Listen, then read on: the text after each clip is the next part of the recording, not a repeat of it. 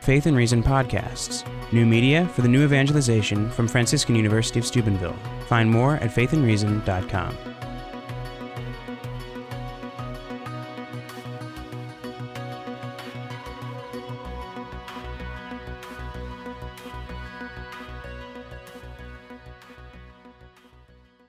Thank you very much. As Dr. Weicker said, I am here to speak about the theological foundations of jihad. And this is, of course, a very important point to start with because it's one of the most controverted.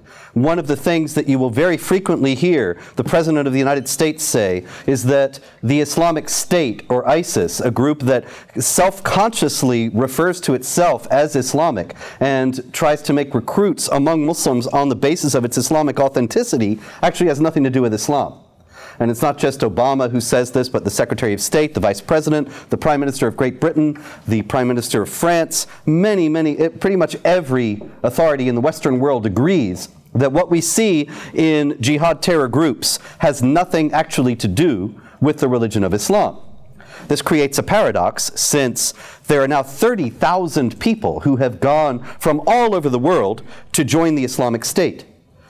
And they're all Muslims. And they are going there on the basis of their acceptance of the Islamic State's appeal. Their acceptance of the claim that it is not only Islamic, but is quintessentially Islamic, and the only authentic elaboration of Islam.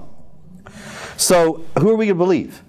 Are we to believe the Western leaders and the intelligentsia that these terror groups actually have nothing to do with the actual religion? Or are we to believe the terror groups themselves who say that they have everything to do with the actual religion?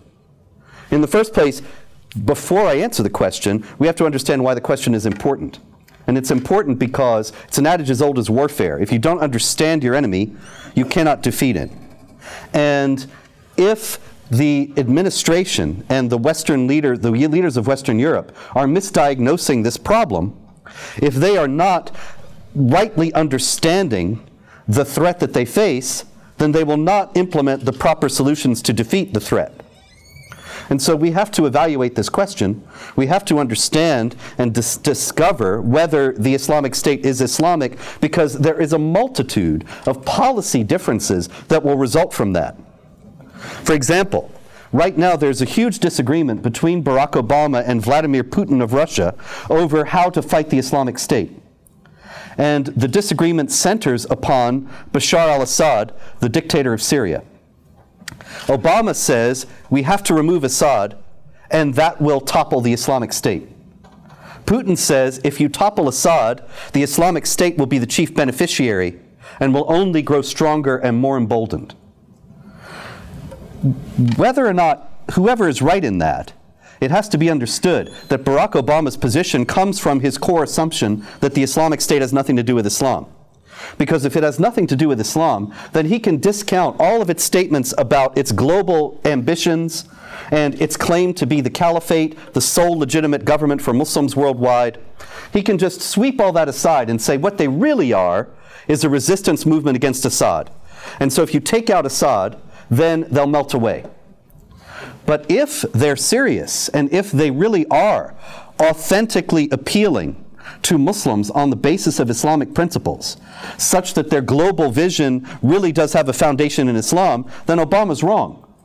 And if you take out Assad, the Islamic State will not melt away, but will be emboldened. And so you see, it's an important question as to whether the Islamic State and other jihad groups are Islamic or not. And policy decisions flow from that question.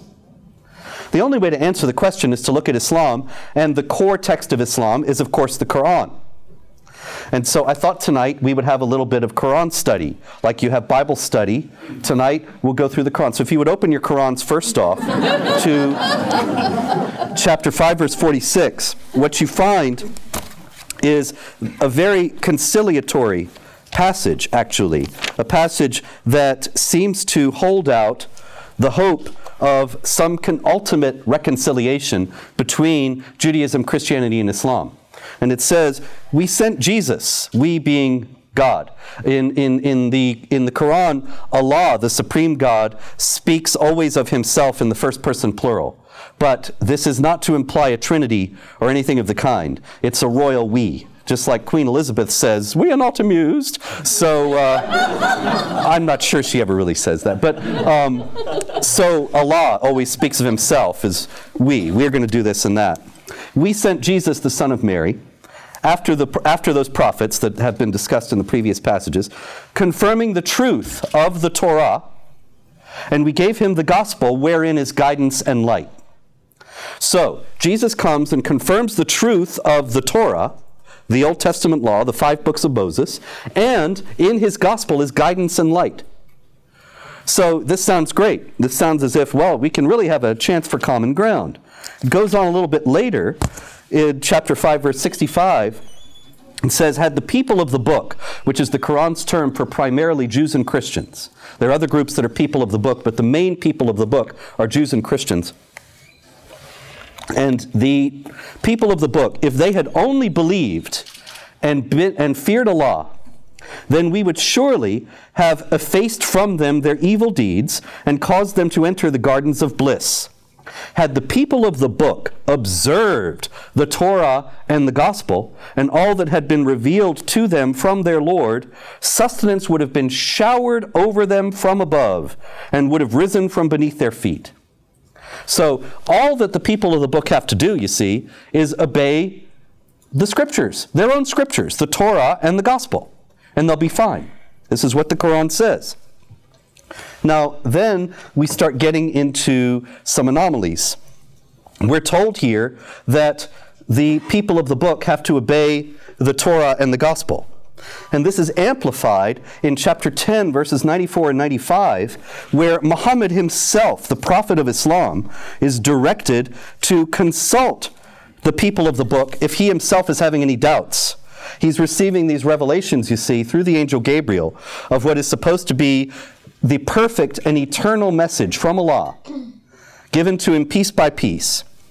And Allah tells Muhammad in 1094, if you are in doubt concerning what we have revealed to you, then ask those who have read the book before you. It is the truth that has come to you from your Lord, so never become one of those who doubt. He's saying, ask the people of the book if you doubt what you're being told here. So Muhammad is being sent to the Jews and Christians to verify the truth of his message. This is where the troubles begin, because the Quran also says in chapter 5, verse 17, unbelievers are those who say that Allah is the Messiah, the son of Mary. That is, if you believe in the divinity of Christ, you're an unbeliever, which means essentially that every Christian who holds to standard Christian orthodoxy is an unbeliever, according to the Quran. And this is repeated again in verse 72 of the same chapter, 572. In 573, it goes on to deny the Trinity altogether, outright, and says, those who said Allah is one of three, certainly they disbelieved. There is no God save the one Allah. And if they do not give up this claim, all who have disbelieved among them shall be subjected to painful chastisement. In 5116, Jesus appears before Allah, and Allah asks him, Jesus, son of Mary, did you say to people, take me and my mother for gods besides Allah? This is the Quran's idea of the Trinity, Allah, Jesus, and Mary. And did you tell them to do this? And Jesus says, glory to you. It was not for me to say what I had no right to say. He didn't have anything to do with it. It came from somewhere else. But where did it come from? Now we start to have a problem here, that if the Christians have to obey the gospel and they'll be on the right path, and if Muhammad himself is sent to the Christians to verify the truth of what he's hearing, then how is it that at the same time we're told that Jesus is not God the Son, that it is an offense to his transcendent majesty to have a son, that there's no Trinity, and there's even more as well as that, and that he was not crucified. In chapter 4, verse 157, it says, they did not kill or crucify him, but it appeared so to them, which in Islamic tradition in the Hadiths is amplified to mean that somebody was made to look like Jesus, and he died on the cross, but it wasn't Jesus. And of course, if Jesus did not die on the cross, then he's not the Savior, and there's no redemption. And so how is it that these things can coexist? You see the problem. And the Christians are charged in verse 14.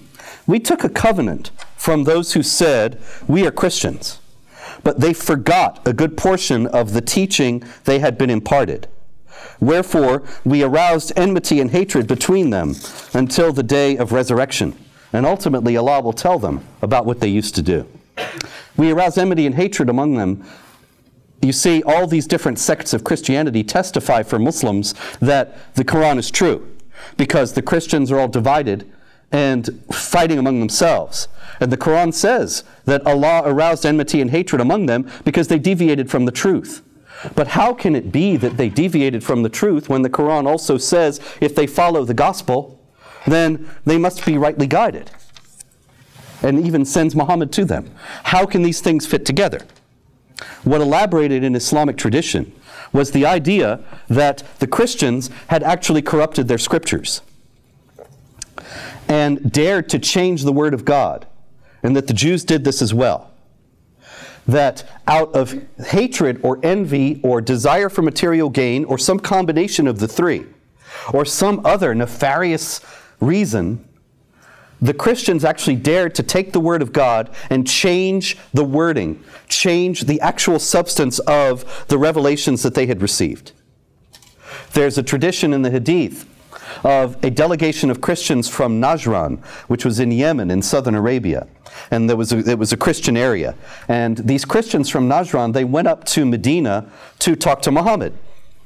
Along the way, the leader of the Christians is talking to his group, and he says, we know this man is the prophet. We know this man is the messenger of Allah. But when we get there, we have to argue with him and disagree with him on every point and make it very clear that we reject his prophetic claim. And they were astonished, and they said, why would we do that if he's the messenger of Allah? And he said, because the Byzantines pay us regular wages, and they would not pay us anymore if we accept this man as a prophet. And so you see, the Christians, they were just thinking about their short-term material gain. And they were willing to throw away and deny the truth on that basis. And there's no concept in the Quran or in Islamic tradition of Christians or any other unbelievers rejecting Islam in good faith. In other words, coming to the claim that Muhammad is a prophet and determining that it must not be true, and rejecting it on that basis in good conscience. They all are out for money or for fame or for some sort of filthy, dishonorable gain that they can get if they only deny Muhammad. But they did it. They pulled it off. If you can imagine the logistics of this, it explodes the whole theory, but this is standard Muslim belief, that if Muhammad is sent to the Christians in order to establish the veracity of his claims, then the original uncorrupted scripture must have existed in Muhammad's time.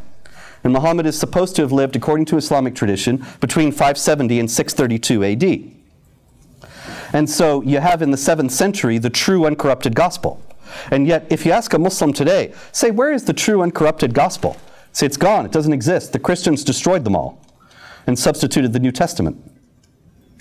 Now, you can imagine, even in the 7th century, the Christianity was spread all over the world. It would have been logistically impossible to go to every church in the world and substitute the new fake corrupted gospel for the true one. It's an absurd theory, but it's the only thing that makes the Islamic claims in the Quran make sense. If the Christians are rightly guided, if they abide by the gospel, and yet the gospel teaches that Jesus is the Son of God and the Savior who was crucified and rose from the dead and conquered death by his death, and yet he wasn't really crucified at all and he's not the Son of God, and it's an insult to God to say that, well, how do you make all that hang together? The Christians have to be lying. They are renegades from the truth, and so are the Jews. And they know it. Chapter 9, verse 30 of the Quran says, the Jews say Ezra is the Son of God, which no Jew has ever said, but the Quran says it, so it must be true.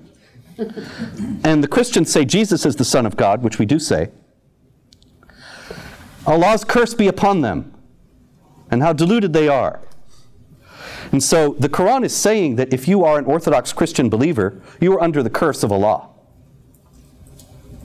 Now, I was asked to come here to talk about the theological foundations of jihad, and now I've been going for 15 minutes all about Islam's critique of Christianity. And you might think that I'm off topic, but actually this has everything to do with jihad. And this is because of a fundamentally different understanding of the role of the believer in the world between Christianity and Islam. And you know that the scriptures say, "Vengeance is mine, says the Lord. I will repay." That is a Christian concept, but it is not a concept in Islam. In Islam, vengeance belongs to the believers, and as a matter of fact, it is the responsibility of the believers.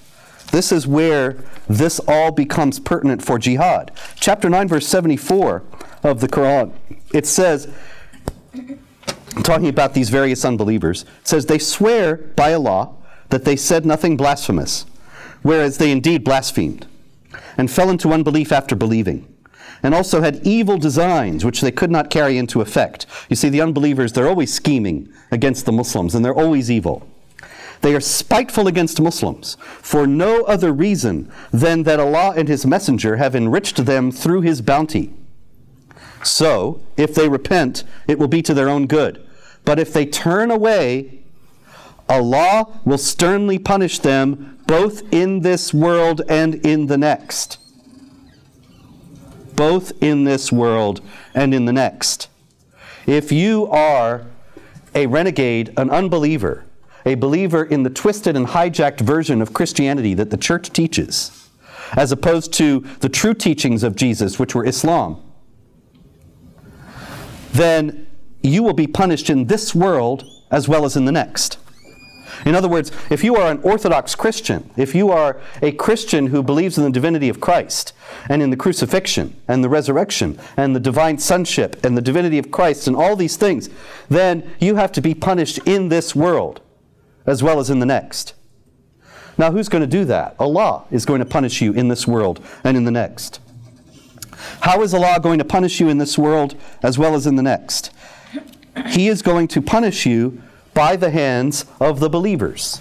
That's their job, to make you suffer. Chapter 9, verse 14 of the Quran says, "Make war on them. Allah will punish them by your hands and will humiliate them." Allah will punish them by your hands and humiliate them.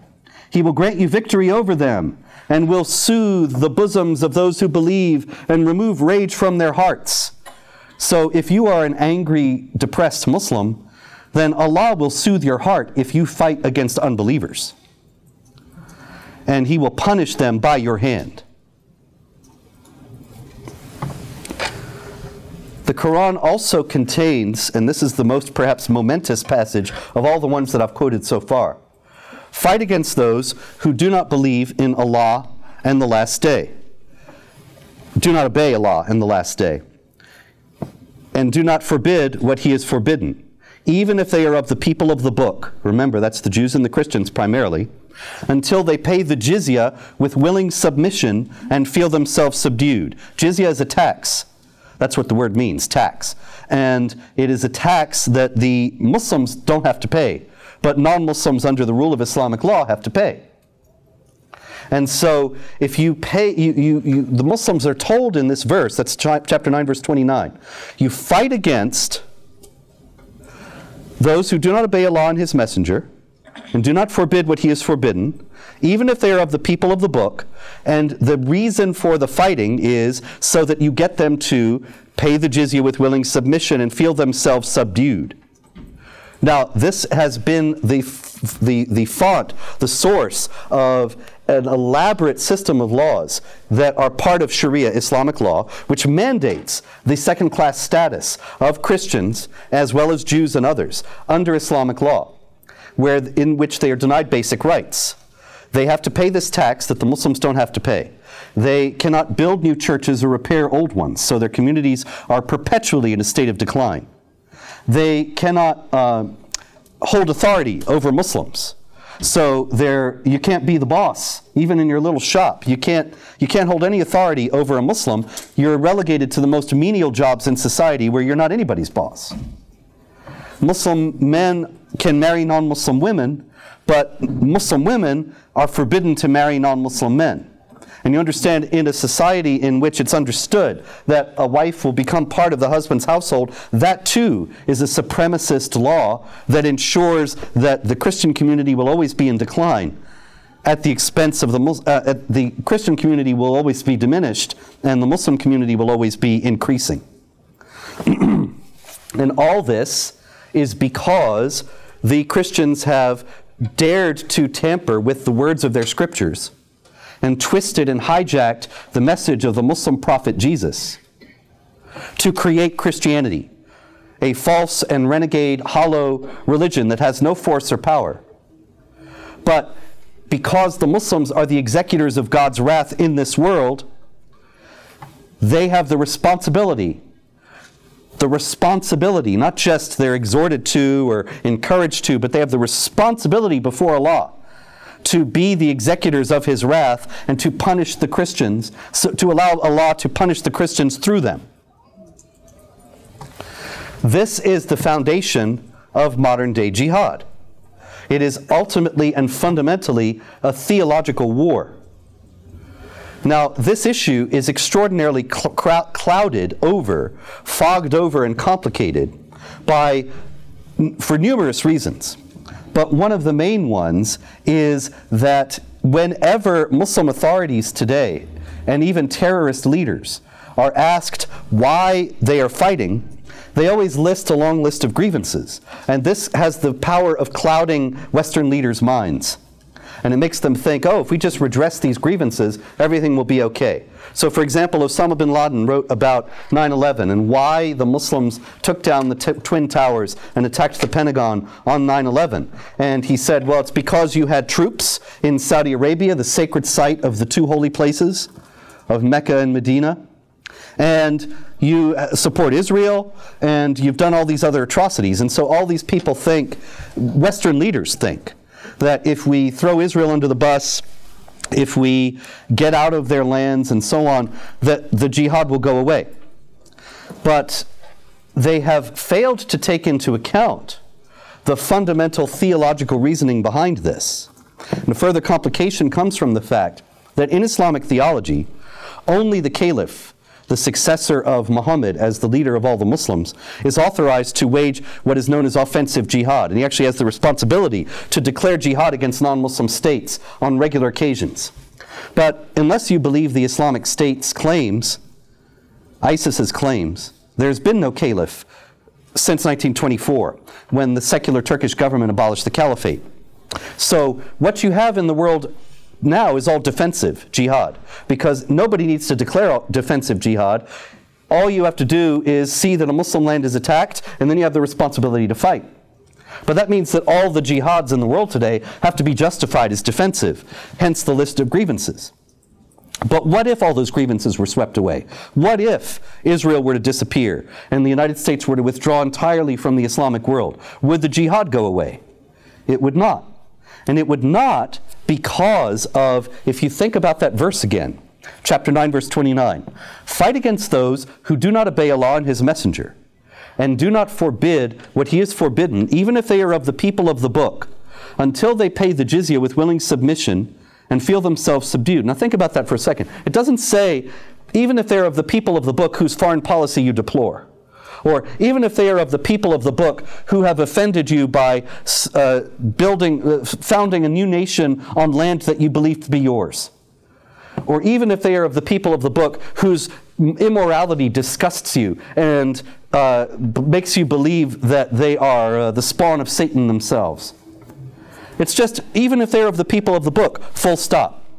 Even if the Christians and the Jews are polite, virtuous, just, magnanimous, and kind to the Muslims, they still have this imperative to fight against them and subjugate them. And this has been so throughout the history of Islam. In the beginning of the religion of Islam, which is attributed to, of course, Muhammad and the revelations he supposedly received between the year 610 and 632.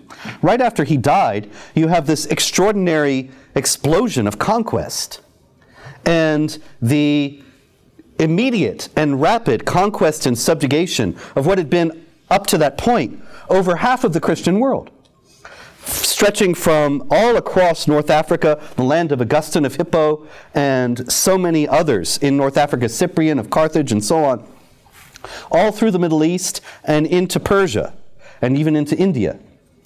Now, according to the standard Islamic tradition, canonical Islamic tradition, in the Hadith and thereafter, this is all because of the imperatives to fight within the Quran and within the Hadith, the traditions of Muhammad. Some of the Hadith there, Muhammad says, I have been commanded to fight against people until they confess that there is no God but Allah and I am His messenger. And if they do, their lives and property are safe from me. Now there's an awful lot in that. Think about that for a minute. I've been commanded to fight against people until they confess that there's no God but Allah and I am His messenger. And if they do, when they do, their lives and property are safe from me. So He's commanded to fight against people. You see there again, there's no qualification. There's no distinction. There is no exception. Fight against all people until they become Muslim. As the Quran says in chapter 8, verse 39, fight until religion is all for Allah. And if they do, their lives and property are safe from me, which in other words, if they don't become Muslim or submit, then their lives and property are not safe from Him. He can seize them at will. He also says in another hadith that when you meet the unbelievers, first you invite them to accept Islam. And Osama bin Laden has done that, and other Muslim leaders have addressed the American people and invited us to accept Islam. Because you got to do that first. Second, if they refuse to accept Islam, you invite them to pay the jizya, which means you invite them to pay this tax and accept all this submission that is mandated in the Quran and Islamic law for the Christians. If they refuse both, then seek Allah's help and fight them. All of this territory conquered, and the Christians and the Jews immediately subjugated under these laws. And their treatment was consistent throughout Islamic history, as per the direction of the Quran, to make them feel themselves subdued. This was the execution of the wrath of Allah upon them, so that every day, in the deprivations and the suffering of their daily lives, they would feel that they had rejected the truth, that they had rejected the Quran, rejected Islam. All you had to do to have equal rights in Egypt or Syria or Iraq was to convert to Islam. Although in some cases, because the taxes paid, the jizya paid by the Christians and the Jews was so great that it was the foundation of the economy, conversion was actually forbidden by several of the caliphs because it would destroy the tax base.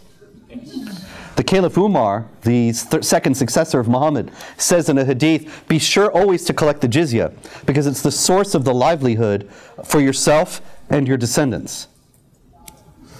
In Islam, there's no idea that work is a noble thing blessed by God. There is no idea of that. It doesn't mean nobody works. You got to work to live. But the ideal state is one in which the Muslims don't work, and the non-Muslims pay the jizya. And that supports the Islamic State. But what do you do when you've been collecting the jizya from people who you've denied all these rights to? So they can't hold good jobs anyway, and they can't make a whole lot of money. What do you do when you've bled them dry? You got to conquer somewhere else. And that's the jihad imperative. And then you conquer some more people who you can then impoverish again. And this is actually the record of Islamic history. If you look at the history of the caliphates, and I hope to be able to write about this in a book someday, every time that there is a golden age, and you may have heard about these in history, especially if you went to a secular school at any point, a golden age of Islam, and where there was a great powerful empire, and it was a great military force and a great cultural force. They all had in common that they had wealthy subject communities of Jews and Christians.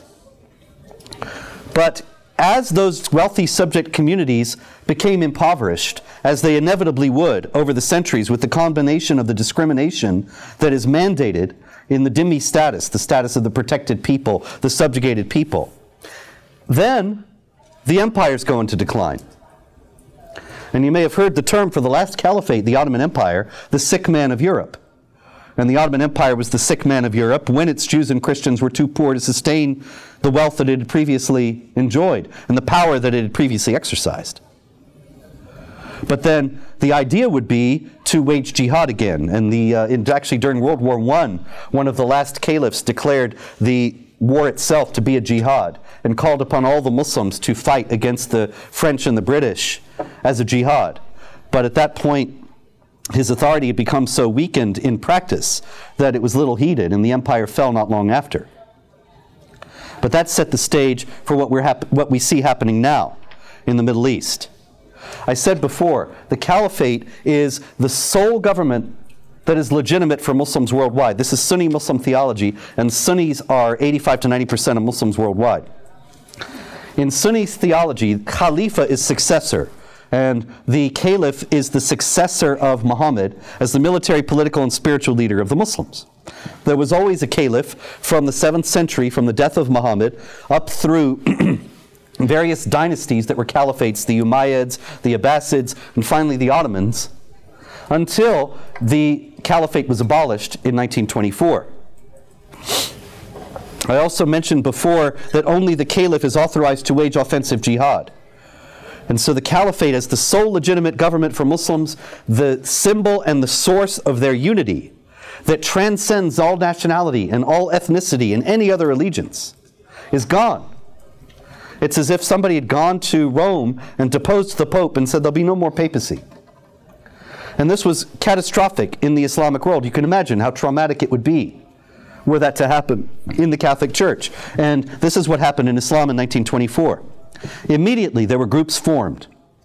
In 1928, there was a group founded in Egypt called the Muslim Brotherhood that you may have heard of. It's still very much around. And the Muslim Brotherhood was founded in order to restore the caliphate, because it was not considered legitimate for there to be Islam without its political extension, without its political application, and its supremacist character as inherent in that political application. So the Muslim Brotherhood, from the Muslim Brotherhood came Hamas, Al-Qaeda, and other jihad groups, and all of them had this aspiration to restore the caliphate. None of them were able to do it. The brothers, the Muslim Brotherhood, came closest in 2012 when they took power in Egypt. And you may recall Mohammed Morsi and the Muslim Brotherhood regime in Egypt. But they only lasted a year because they so alienated their people that there were literally millions of people out on the streets protesting against them, and they were toppled. So the Muslim Brotherhood lost its chance. And then this renegade group of Al-Qaeda in Iraq that had split from Al-Qaeda declared its own caliphate, and this is the Islamic State, or ISIS. Now, this is coming back around to the beginning. ISIS gains its authenticity and buttresses its claim to be the caliphate by appealing to Islamic scripture and grounding everything it does in Islamic scripture. Now, you may recall, or you may know, how brutal ISIS has been to the Christians. The Archbishop of Mosul in Iraq, very large city in Iraq that had a Christian presence since the time of the Lord, he said, "My entire diocese has been lost to Islam. And the same thing is going to happen in Europe and America unless people wake up to this threat." And he was right about that. But why did he lose his entire diocese to Islam? How is it that Christians who'd lived there under Muslim rule for centuries, why were they suddenly driven out? Why were they suddenly being massacred? It all goes back to Islamic theology yet again. At the decline, when the Ottoman Empire was indeed the sick man of Europe, the Western powers at that time had some cultural confidence. They had some confidence in themselves as Christian powers. And they were very concerned, like they are not today, about the Christian persecution, the Muslims persecuting Christians. And they were very concerned about the Greek and Armenian Christians under Ottoman rule. who were living in squalor and absolute poverty and suffering from all the laws that mandated their second-class status that I mentioned earlier. And so in the middle of the 19th century, the Turks were having conflicts with Russia, and they wanted the French and the British to help them against Russia. And the French and the British agreed to help them, and they did, in the Crimean War. But they did it for a price, and that price was the emancipation of the Christians and the abolition of the dhimma. What I'm talking about when I say the dhimma is the contract of protection, it's called. You remember how you may have read about the mafia, or you saw The Godfather or something, and how, you pay protection. You've got a very nice store here, and it'd be terrible if somebody threw a rock through your window. So, you give a couple $100 every couple weeks, and we'll make sure your window's okay. Protection. And so, it's the same thing in Islam. The Christians and the Jews pay the jizya for the protection. Their lives and property are not forfeit then. But anyway, all this is abolished in the reforms in the Ottoman Empire under Western pressure, 1856. After that, you have the fall of the empire. You have a period of colonization in which the French and the British occupy a great deal of former Ottoman holdings, including Iraq, Syria, Lebanon, and so on, Egypt. And then you have a succession of relatively secular rulers who did not rule according to Islamic law. The Nasser in Egypt, followed by Sadat, followed by Mubarak. Saddam Hussein in Iraq, the Assads in Syria. Secular rulers who, for a variety of reasons, they were Arab nationalist rulers, and the Arab nationalist movement was a secular movement that was actually founded by Christians, Arabic-speaking Christians, who wanted to get out from under the depredations in Islamic law. And so they appealed to the Muslims on the basis of a shared Arabic ethnicity. And this was a real viable political movement in the Middle East for decades until the toppling of Saddam Hussein, and now it's essentially moribund. Assad is its last exponent. But the thing is that the point is that the Christians were not oppressed under that system, you see. Tariq Aziz was the vice president of Iraq under Saddam Hussein. He was a Christian. And Christians did not enjoy full equal rights, but many more rights than they did under the Islamic system. Then Saddam Hussein is toppled, there's the war in Iraq and so on. The Americans leave, the Sunnis coalesce into a fighting force that opposes Assad, who's propped up by Shiite Iran. And the Sunnis and the Shiites, as you may expect, hate each other. And against the regime in Baghdad that we left behind that was also Shiite. And they form the Islamic State. The Islamic State goes and conquers these areas and goes to the Christians and says, we're enforcing Islamic law now. And you have to pay us the jizya.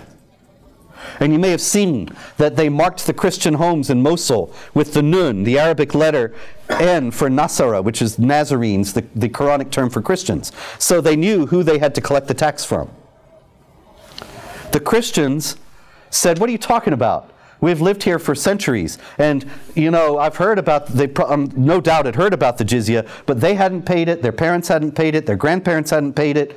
We're talking about the mid-19th century. I've talked to some older people from Christian Arabs, and they say, yes, I remember my grandfather telling me he had to get off the street when the Muslims were coming, and so on, and that kind of thing. But it was that kind of a distant memory. And now the Islamic State's coming back and reasserting it on the basis of the Quran, on the basis of Islamic theology. And so the Christians said, what are you talking about? We're not going to pay that. And so they were killed because they were Kufar Harbi then. They were infidels at war with Islam. Kufar Harbi is infidels at war. And they are infidels at war with Islam because they're rejecting the rightful rule of the Muslims. They're rejecting what the Quran directs for the Christians. So they were massacred or they were able to flee. Those that do remain, very few, but they do remain in Syria and Iraq under the Islamic State's domains, they do pay the jizya. And there have been photographs recently coming out from the Islamic State of their collecting it as a sign of their abasement and humiliation and acceptance of the Islamic rule. And so all of this becomes coherent when one understands Islamic theology. And if one does not understand Islamic theology or rejects it as a as a defining factor in this, like Obama does, and the entire State Department establishment, then they're not going to understand what they're seeing at all. And they're going to continue to give the wrong prescriptions emanating from their wrong diagnosis. And so this is the problem that we face. The Quranic imperative is to fight until religion is all for Allah. The Quranic imperative is to subjugate the Jews and the Christians and other people of the book under the hegemony of the Muslims, and make sure that they feel every day the wrath of Allah, as is the Muslims' responsibility to execute on this earth. And these are fundamentally theological concepts. So when our administration says this Islamic State has nothing to do with Islam, they are cutting themselves off from the only thing that makes coherent what they are doing. And I will close with just a few examples of that. You remember the beheadings and the videos of the beheadings that the Islamic State put out. And it was repulsive before the whole world, and the world was shocked and revulsed by these videos. And you got to think, these people are very bad at public relations because they're making everybody hate them. And even Al-Qaeda said, you really should cut out the beheading videos. You're making everybody hate you. Why are they doing it? The Quran says, chapter 47, verse 4, when you meet the unbelievers, strike the necks. And so you think about that. If your Holy Scripture, the perfect Word of God, says when you meet the unbelievers, strike the necks, how could it be bad to strike the necks when you meet the unbelievers? How could it be imprudent to do it if this is the will of God? And so they do it. And the Quran also says in chapter 4, verse 3, it says that you can marry the women that seem good to you, 2 or 3 or 4. And if you fear that you will not be able to treat them justly, then marry only one. Problem with that is just is in the eye of the beholder. But in any case, or take from among those your right hands possess. Who are those your right hands possess? In chapter 4, verse 24, it says, forbidden to you are all married women. That is, you can't have sexual relations with married women, except those your right hands possess. Okay, so who are those that your right hands possess? Chapter 23, verse 1 to 6 says that the righteous Muslims, let me get to it, the believers have indeed attained true success.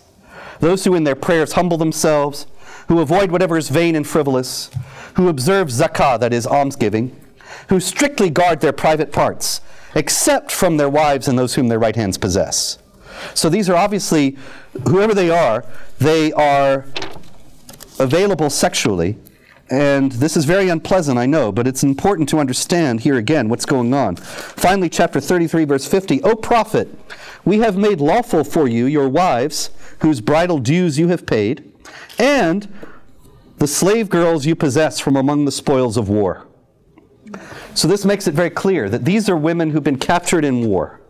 And they are non-Muslim women, and it is very well delineated in Islamic theology that a man can have as many as 4 wives, and also these sex slaves that are non-Muslim women that have been captured in war.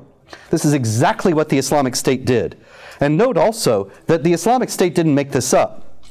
The Islamic State did not originate this.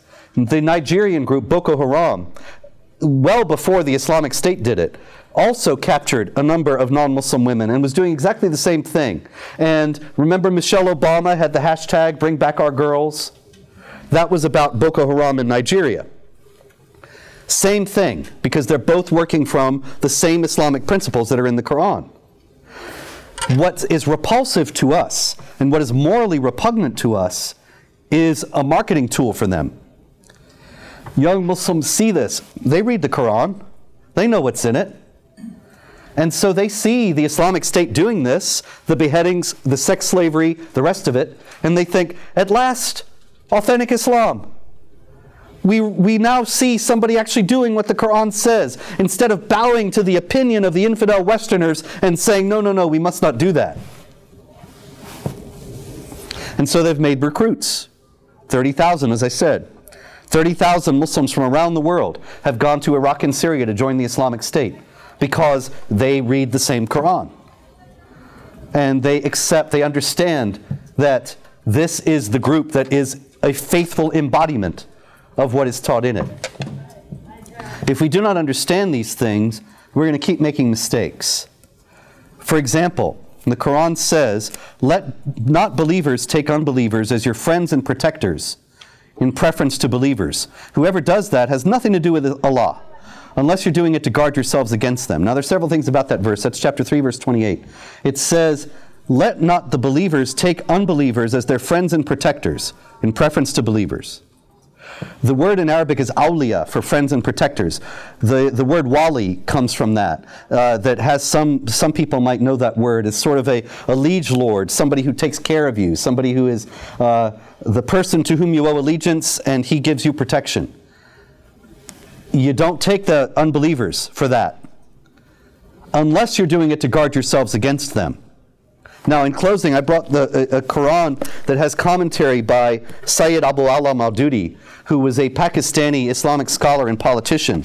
He died in 1979, and he's not an extremist. He's mainstream, influential around the world. I guarantee you that if you have an Islamic bookstore in this area, or I'm sure there's one in Pittsburgh, you can go in there and you will find the writings of Maududi. He is absolutely mainstream, and there is no Islamic bookstore in this country, I'm confident in saying, that would refuse to carry his material. And I have this one because it has his commentary. And so you don't have to take my word for it. On that, "Let not believers take unbelievers as their friends and protectors." On that verse, this is how he explains it. "This means that it is lawful for a believer, helpless in the grip of the enemies of Islam and in imminent danger of severe wrong and persecution, to keep his faith concealed, and to behave in such manner as to create the impression that he is on the same side as his enemies." To create the impression that he is on the same side as his enemies. Right after 9/11, George W. Bush met with Parvez Musharraf, the president of Pakistan, and he agreed to give Pakistan $1.3 billion every year to fight al-Qaeda and the Taliban. In 2008, it came to light that a significant amount of that money had been funneled by the Pakistani government to al-Qaeda and the Taliban. Do you think they were trying to create the impression they were on the same side as their enemies? And do you think we fell for it hook, line, and sinker? Do you think George W. Bush ever read that passage of the Quran or the commentary attending thereto? He did not. Do you think Barack Obama has? He did not. In closing, I'll give you one more. We're all the three great Abrahamic faiths, right? And the Second Vatican Council and the Catechism of the Catholic Church, they say the Muslims profess to hold the faith of Abraham. Words very carefully chosen. That profess is key. In other words, they say they hold the faith of Abraham, but it leaves open the question as to whether they really do. Do they? Let me step back from that and ask you, who's Abraham? Father of many nations, right? Into Genesis. And so George W. Bush and Barack Obama after him have both sent greetings to the Muslim world on the feast of Eid al-Adha, which we just had not long ago. It's the feast commemorating Abraham's sacrifice, near sacrifice of his son Ishmael. And then he's stopped by Allah. You may recall something like that in the Old Testament, but of course it's Isaac. In any case, both of the presidents greeted the Muslims on Eid al-Adha and said, in Abraham we have a common father, and if we follow out the principles that are inherent in that, then we will find harmony and common ground. It sounds great, right? The problem is the Muslims don't read Genesis. They don't read that Abraham's the father of many nations. They don't have any idea about that. They read the Quran. The Quran has Abraham. Abraham's in chapter 60, verse 4. Chapter 60, verse 4 says, Abraham is an excellent example. Very important words. Uswa hasana, excellent example. That means you imitate Abraham. Muhammad is called the excellent example in chapter 33, verse 21 of the Quran. That means everything Muhammad does is good and right, and you should imitate it. So here we have the same thing being said about Abraham, except here it's qualified. You have an excellent example in Abraham and his companions. When they said to their people, so this is where you should imitate Abraham, you understand. When he said this, we totally dissociate ourselves from you and from the gods you worship instead of Allah. We renounce you And there's enmity and hatred between us and you until you believe in Allah, the one true God. That's where you should imitate Abraham, in hating everybody who doesn't believe in Allah. Enmity and hatred between us and you until you believe in Allah, the one true God. But you may not emulate Abraham, the verse goes on to say, when he says to his father, certainly I will ask forgiveness for you. So in other words, you got to imitate Abraham when he says there's hatred between the unbelievers and us forever until you become Muslim. But you may not imitate Abraham when he says, I will pray for forgiveness for the unbelievers. And so when the Muslim world receives the greetings of Bush and Obama on Eid al-Adha, and they say we should be like Abraham, they think, oh, that means I should hate you. And this is the kind of blunder that comes from ignorance of the Islamic theology. And so, in closing, I can say we are in a very serious battle. This is a battle of life and death. The Islamic State routinely says we will win because we love death more than you love life. And I know that's the seal of their destruction. It's going to come at a great price, and we have a great cross to bear, I'm sure, that's coming. But we know the author of life is going to conquer. And so we know that insofar as we are on his side, then he will always trample upon death. And so we know that the final victory is assured. But I hope that we will have the strength spiritually to understand this as a spiritual battle and to confront it as such, realizing in confidence that the final victory is ours, but understanding that it will come through the cross. Thank you very much. Faith and Reason podcasts. New media for the new evangelization from Franciscan University of Steubenville. Find more at faithandreason.com.